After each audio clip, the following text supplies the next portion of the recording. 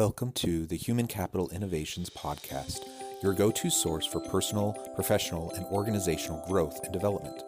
We hope you tune in often for all things people management, organizational development and change, organizational leadership, and social impact related. Maximize your personal and organizational potential with Human Capital Innovations Podcast.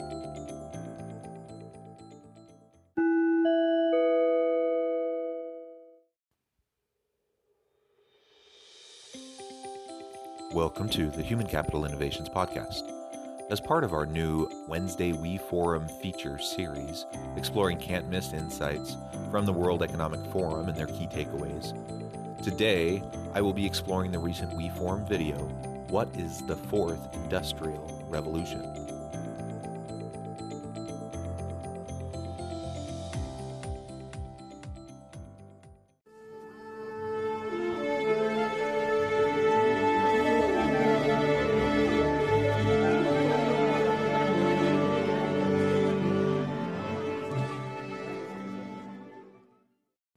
Welcome back to the Human Capital Innovations Podcast. It's great to be with you again today for this Wednesday We Forum feature episode. Today I'll be exploring the recent We Forum video, What is the Fourth Industrial Revolution? Ubiquitous mobile supercomputing, artificial intelligent robots, self-driving cars, neurotechnological brain enhancements, genetic editing. The evidence of dramatic change is all around us, and it's happening at exponential speed. Previous industrial revolutions liberated humankind from animal power, made mass production possible, and brought digital capabilities to billions of people.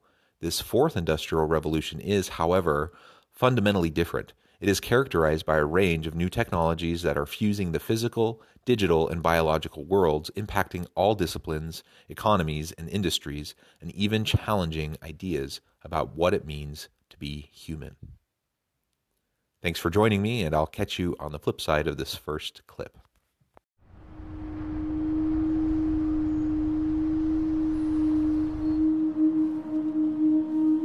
We are wondering what is happening to the world. Everything is changing.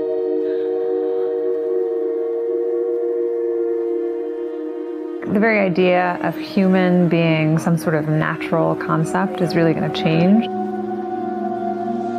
Our bodies will be so high-tech we won't be able to really distinguish between what's natural and what's artificial. Inside our own heads is the most complex arrangement of matter in the known universe. You might ask yourself, can we get to be superhumans?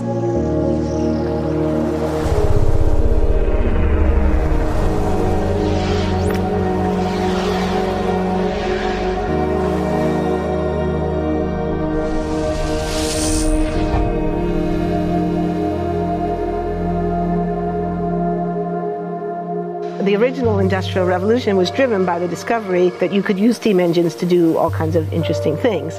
But that was followed by additional revolutions for electricity and computers and communications technology. We're now in the early stages of the fourth Industrial Revolution, which is bringing together digital, physical, and biological systems. One of the features of this fourth Industrial Revolution is that it doesn't change what we are doing, but it changes us.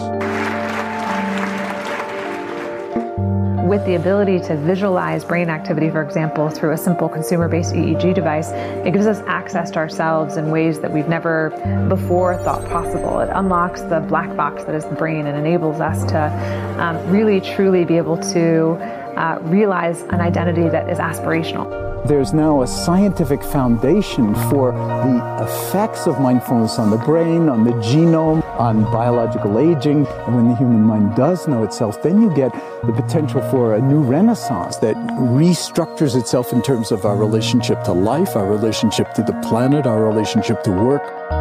We need a different economic model. And by that, I don't mean capitalism versus communism. What I'm talking about is a shift in the system along the lines of the two big changes that happened in the 20th century, Keynesianism, with a much greater focus on health and education and the role of government working with business, and then a reaction against that in late century to neoliberalism, where the focus was on free markets, freedom of the individual, and getting governments out of the way. We need a shift to a new system that will allow us to meet the basic needs of every human on the planet, that will live within planetary means, that will be fairer, and that will be focused as its key goal not on growth per se, but on maximizing human well-being. And history tells us that a values shift is triggered by creation of a new story about how we want to live. There's no doubt about it. Shifts continue to happen. We've been seeing it for the last couple of decades, that we have been moving headlong into this fourth industrial revolution. Just as the previous industrial revolutions transformed not only industry and work, but also society as a whole, the fourth industrial revolution is really going to upend most of what we think about and understand about how we interact with each other and as communities and as workplaces and organizations. HR leaders and organizational leaders across industries and sectors need to be thinking about labor markets and what does the employee of the future look like? How do organizations support those employees? How do they get the skills and capacities and capabilities that they need to be successful in the future? And how do disruptive technologies influence those changes and shifts?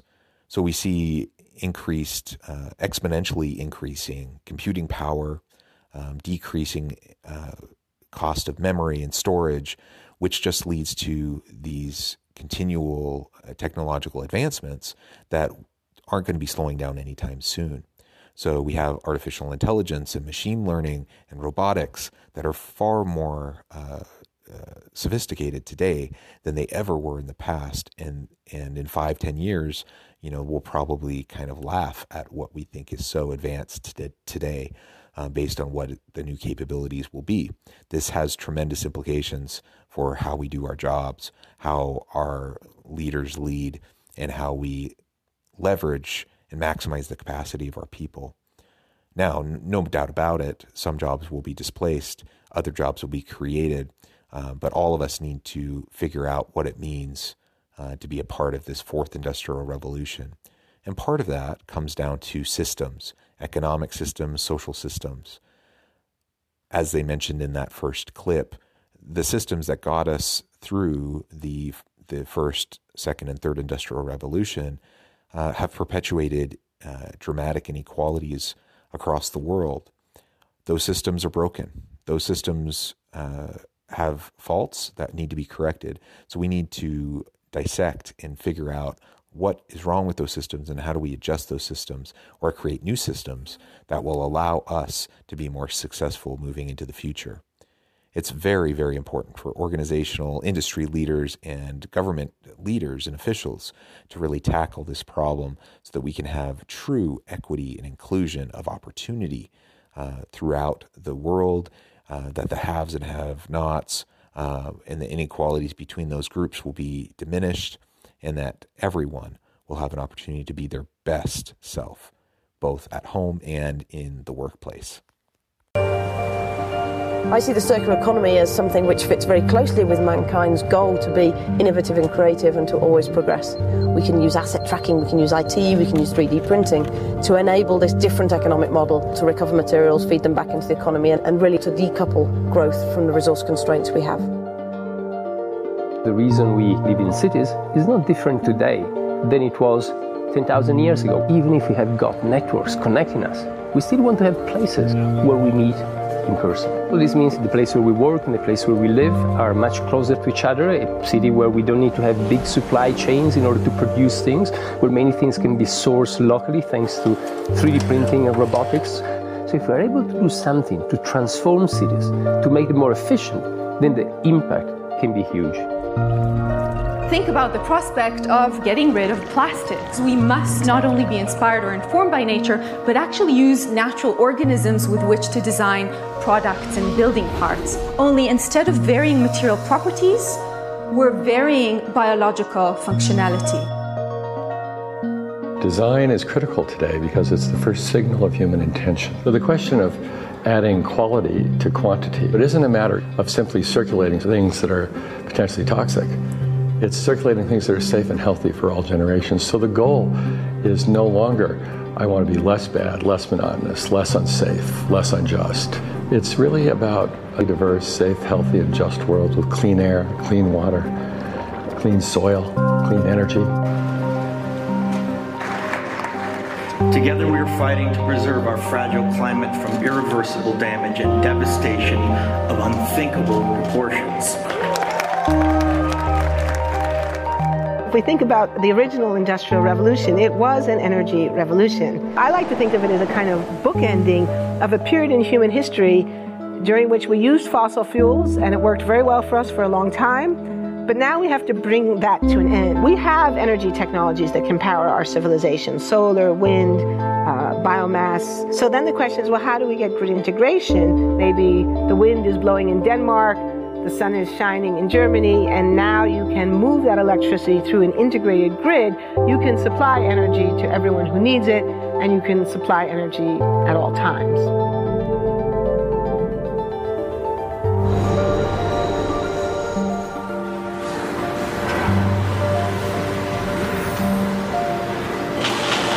Walking around, you do see different stuff as far as like the body marriage line. They use a lot of things that help them lift up and move things to the car. You just sit there and, program something, and it has its own set mind to go ahead and do everything. And then as humans, we just come in and take the extra steps to help the technology. It's not the cure-all for everything. There's definitely a lot of things where people perform the operation better, but certainly for the right applications, robotics are a huge improvement for the process. How can we leverage these technological advances in this fourth industrial revolution to really bring about dramatic societal changes towards green energy, towards a more conscientious stewardship mindset about the planet as we try to tackle climate change and understand its implications, wide-sweeping implications for the world, for humanity, and for all of the living creatures on the earth. We owe it to ourselves and to future generations to tackle this problem, and these new technologies and the shifting nature of work will allow us the opportunity to really tackle this challenge. And as they mentioned as well in that clip, that as we really move into the future, we have to rethink everything. We have to rethink efficiency in cities, how we interact with each other, as well as in more rural communities. What does that mean when we have things like 3D printing and locally sourced products and materials due to those types of technologies? We have robotics, we have machine learning and artificial intelligence to tackle some of those more mundane jobs and tasks that need to be performed for societies to function, and will free up labor to focus more on what is innately more human, the creativity, the innovation, the decision-making, the ethical framing, all of these elements that are so very important for each and every one of us. We have the opportunity to tackle the climate crisis. We have the opportunity to reshape and reform cities and systems and communities to be more effective, more efficient, more mindful, and really lead into our stewardship as individuals on this planet.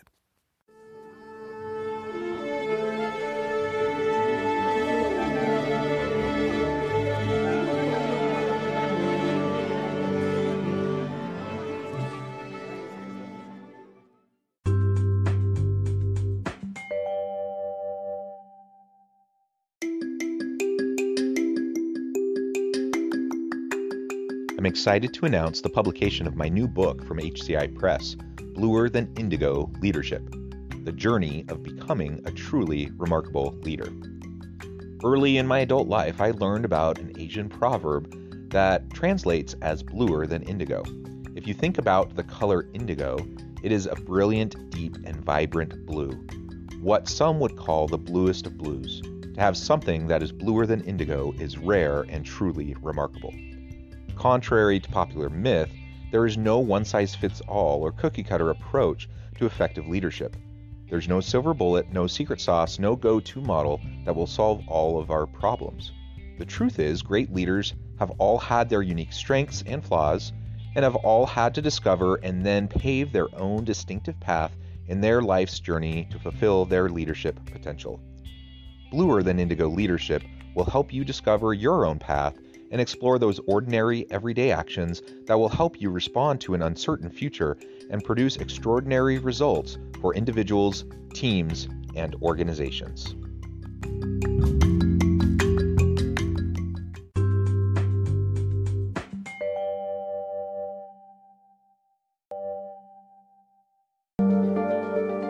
The projection of 5 million jobs lost by 2020 to technology is serious, but it's not the main question. Construction, manufacturing, services, public health and education, these industries will still exist. The main question is, what will be the future of work? How will we define work? How will we share the wealth? From the viewpoint of the labor or jobs, now we really need new education or new training. We're working with a World in Motion and First Robotics, trying to encourage students from third grade all the way up through the end of high school. We had students make sailboats, and then we had them race them, and so they could see how quickly they could move. And they immediately went back and started to say, oh, I saw what happened, I'm going to go change this or that. And that was third graders. I just given a prize to a kid of 18 years old that has discovered something really very, very unique. Came up with how to get better productivity and better yields for seeds of corn. And so he basically came with the idea that if you would perforate these seeds, you would get more food. And you think about it and say, but he didn't go to university. So how does he get all that knowledge? And he told me, I've been watching YouTube since the age of 12, and I'm so interested that I've seen everything about it. I've read everything about it. The world is really open to learning. The thing is, how do you give the incentive to your kids to do that?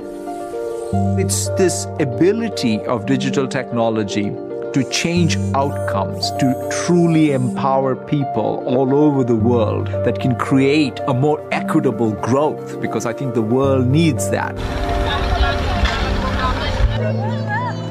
Fourth industrial revolution has the potential to make inequalities visible and to make them less acceptable in the future, and hopefully to gather and garner political support to take the necessary decision to reduce the gap. Humans have always been using tools, but because of the recent advances in technology, we're beginning to have machines that can augment us in all sorts of interesting ways. I was the first person in the world to be able to voluntarily move my legs while stepping in a robot by exciting the nervous system using electrical stimulators directly onto the spine. We believe that a cure will be possible if enough of the right people have the will to fast-track a cure for paralysis. What is the future of work? How do all these changes and shifts impact the nature of jobs, professions, organizations, the relationship between institutions and the people that work for them? We have things like the gig economy, we have contingent workforce, we have all of these elements that we've seen shifts in movements towards in recent years and decades. I think that shakeup is going to continue to happen. So what does that future of work actually look like? And what is our role as leaders in shaping that new reality? And as they also mentioned, and as I mentioned in the previous clip and commentary, what does it look like to have more equitable changes within our society as it relates to the workplace? We know that there will be disruption. There will be jobs displaced, jobs that happen today that won't exist in 5, 10 years from now, let alone 20, 30, 40, 50 years from now. But there will be so many new jobs created, and many industries simply won't, they're not going to go away, but they'll be shifted and adjusted. And so certain aspects of those jobs will go away and new aspects of those jobs will emerge. So how do we prepare ourselves for that? And how do we make sure that these shifts are equitable and that we have a win-win kind of a mindset to share opportunity for everyone throughout our societies, throughout our communities, and throughout our organizations.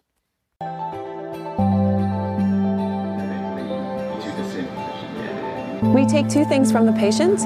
First, we take a three-dimensional X-ray and we extract the three-dimensional data out of that so we can make a perfectly shaped puzzle piece. And then we also take a sample of fat tissue from the patient so that we can extract the stem cells out of those. And we use those stem cells with this three-dimensional scaffold that we fabricate, and after 3 weeks we have a piece of living bone that's ready for implantation. Being able to use genome editing to understand the genetic changes that lead to cancer, and technologies like drug delivery, getting molecules into particular types of cells. There's a lot of excitement about being able to move much more quickly on this disease. One of the things that I think is so essential to free and open societies is freedom of thought. And up until now, the conversation we've been having is around freedom of speech. Once we can access people's thoughts and access people's emotion, we have to create a space that enables people to think freely, to think divergent thoughts, to think creative thoughts. And in a society where people fear having those thoughts, the likelihood of being able to enjoy progress is significantly diminished. We need to take responsibility at every level of society, from the individual and the personal to the institutional to the global, to adapt to these technological challenges and changes which are redefining what it means to be human, what it means to work, what it means to be completely embedded in this world. People always ask me if I'm an optimist or a pessimist.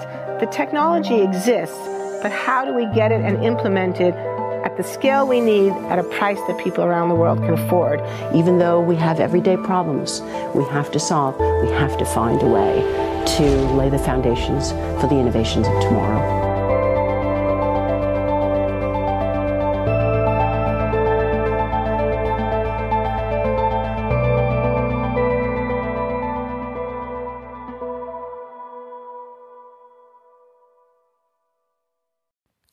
I hope you get the sense of not only the challenges that we're going to be facing as we continue moving forward into this fourth industrial revolution, certainly challenges that we face as societies, as leaders, but there is such tremendous opportunity. I hope you get a sense for that. I hope you get a feeling for that as you listen to these clips, that there's so much systemic inequity, so much systemic racism, so much systemic inequality throughout the world.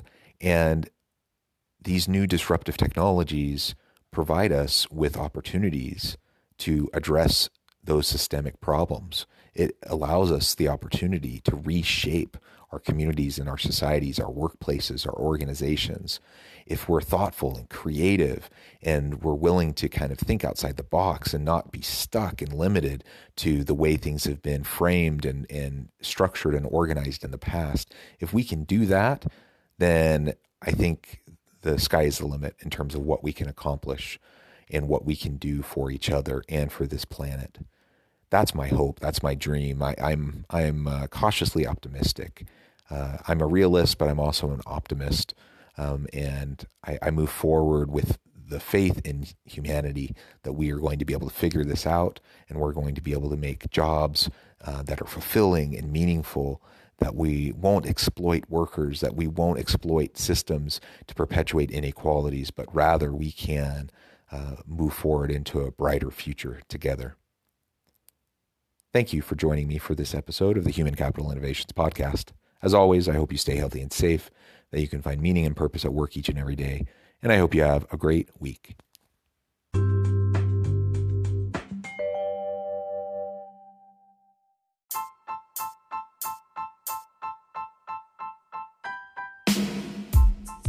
The alchemy of truly remarkable leadership. Ordinary, everyday actions that produce extraordinary results. Consider how the nature of work has shifted over the past 50 years. With increased globalization, rapid technological advancement, and the shift in economic composition, the average job of today looks very different than the average job of 50 years ago. What will the jobs and organizations of tomorrow look like? Moreover, what does this all mean for organizational leaders? What are the core competencies and capabilities of organizations and their leadership that are prepared for continued disruption and geopolitical and socioeconomic shifts? Regardless of what the future holds, increasingly, leaders need to be socially minded, data-driven, decisive, champions of talent, and disruptors of the traditional notions of leadership, teams, organizations, and work. The alchemy of truly remarkable leadership will help you to explore your own leadership competencies and capabilities and consider ways to apply and implement them into your workplace and personal life.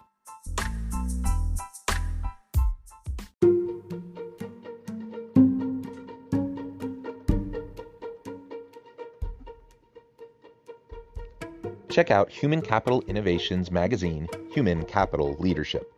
Human Capital Leadership is a free, interactive e-magazine with the mission to help individuals, leaders, and organizations find innovative approaches to maximize their human capital potential.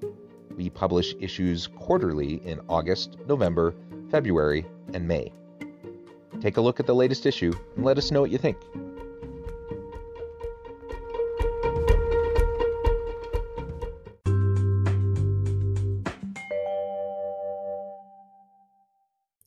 Thanks again for joining us for this episode of the Human Capital Innovations Podcast.